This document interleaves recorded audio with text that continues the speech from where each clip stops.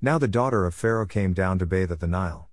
And she saw the basket among the reeds and sent her slave woman, and she brought it to her. Exodus 2:5. A blog about peace. Some things are better left unopened. A few times in history, though, people have needed a little extra help. And God has done something supernatural. That means that God has done something that no one could ever do by themselves. The Bible has a lot to say about Moses. His life would have been very different if he had not been born to privilege during the time of Pharaoh.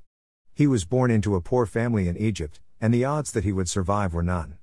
Moses was put in a basket with an Israelite woolly blanket and put into the Nile River. The Pharaoh's daughter found the basket and opened it.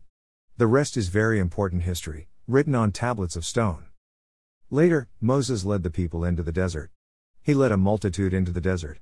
That is a number that cannot be counted, really. Moses is the one who led the people, but it was God who did the wonders.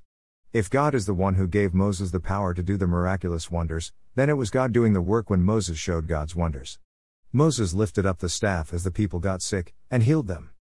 And God has promised that He will give His strength when we ask Him. When the people of Egypt found themselves in many woolly situations, and they had boils and sickness, and found themselves thirsty and hungry, Moses would raise his staff, and God would do His miracle. Moses' life was continually marked by God's wonders. From being raised in Pharaoh's courts, to the staff in the desert, Moses saw where people needed a little extra help. There is a moment in our lives when we need to decide if we are going to continue in needing to have extra help, or if we will try to save ourselves. The choice is ours. Pharaoh's daughter could not have children, yet God met her need by giving her Moses. The people in the desert could not save themselves, yet God was their salvation through Moses. A picture of wharf in Liverpool, England. Hardly the Nile. Pop quiz from October 29th, Sayings of Yosemite Sam of the WB.